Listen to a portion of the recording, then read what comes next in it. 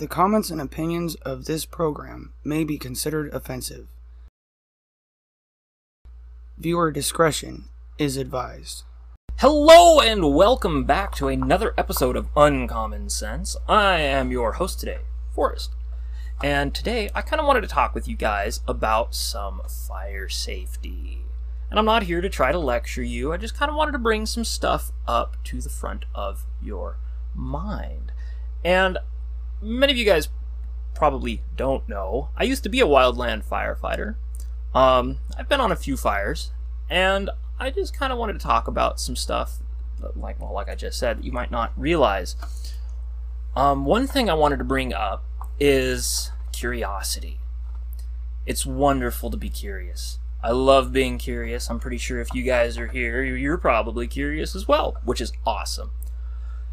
The thing is, though, sometimes curiosity can get kind of dangerous. And wildfires are pretty grandiose. They look pretty big. You get pretty curious about them. Don't go out to them. I know you probably want to go investigate, get some footage on your cell phone and be like, guys, look at this. You know, brag about it to your friends, which is cool. But don't. Really, don't. You can find yourself in a very hazardous spot very quickly. Something that I feel like most people don't realize is the speed at which a wildfire can move. It's astounding.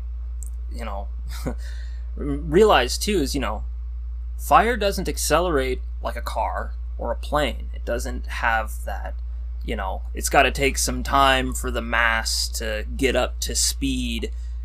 It just moves. And when it moves fast. It can move at 100 some odd miles per hour. This has been recorded in fire science, in fact. And, you know, you might go out and think, oh, I'm far enough away, I'm safe. Well, yes, you very easily could be. Or you could have unintentionally driven yourself into the worst possible spot you could get to. See, a lot of times wildland firefighters, yeah, they're on the ground. But when you're down there, you can see enough, but you can't see the whole picture. That's part of the reason why they have spotter planes. And those spotter planes are there to tell the wildland firefighters how fast, how far, and in which direction the fire is moving.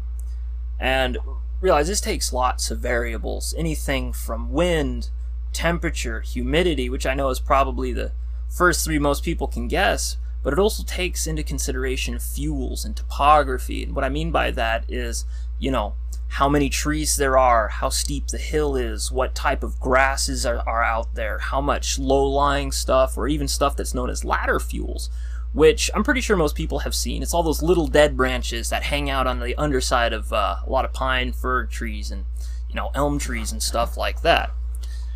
And so a fire can change direction and speed incredibly fast. Incredibly fast. So don't go out to them.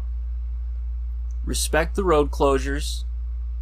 And I know it's probably an inconvenience, but I'm quite positive, if you're listening to this, or even if you're not listening to this, that you are more important than an inconvenience. Just go with the inconvenience. Your life is worth it. You don't want to get burned alive. Another thing, too, is with these hot summers and these hot days that we're having, think about some of the smaller stuff, some of the stuff that's just kind of around you, you know, stuff that you might not think about. Like maybe the night before you got done with a bottle of vinaigrette, and it came in a glass bottle, and you went and set it outside to be picked up for the recycling, and, you know, not a big deal, right? Well, that glass bottle could cause something to happen, you know, for those smokers out there, and there's nothing, I don't have anything against that. I do it too. A lot of shit out there to smoke now. And, you know, if you've got something that's lit, unlight it. Make sure it's out.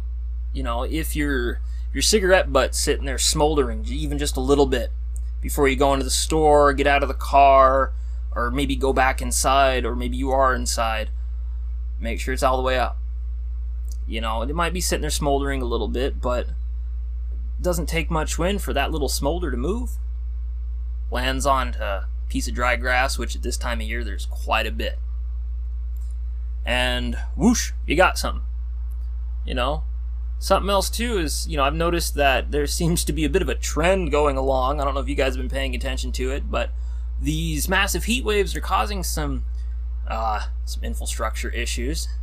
And, again, I'm no expert on infrastructure issues, so that's not really what I'm trying to talk about. But if you smell something hot in your house or outside of your house, maybe it smells like some hot plastic, some hot wood, something that's kind of smoldering or something like that, investigate. It's worth it. Just the other day, I went inside and I smelled something that smelled kind of hot and kind of suspicious, and I went and checked it out, looked around. Lo and behold, my microwave had a catastrophic failure, and it somehow managed to burn the glass plate inside and melt it. Thankfully, I found it and was able to put a stop to it before anything really went wrong. Unplugged it, got a new microwave, all that good jazz. But, and I'm not trying to talk about a microwave. I'm just trying to say, keep your nose out there. And, keep sniffing around. Your nose is a good sense. Keep your eyes peeled for suspicious glows at night. Watch for smoke and listen. You can hear fire, especially if it's quiet and that fire is starting to really get a hold of stuff. You're going to hear popping and crackling. But I'm also not wanting to lecture you guys or bore you guys. So I think I'm going to go ahead and end it here with thanks for listening. Thanks for paying attention. Hope you like, subscribe, hit that bell notification, and tell me some instances where you've had some goofiness with fire in the comments. Let's get some fire awareness out there so people are, staying safe with this hot, dry climate. Awesome. Well, I hope to talk to you guys again later.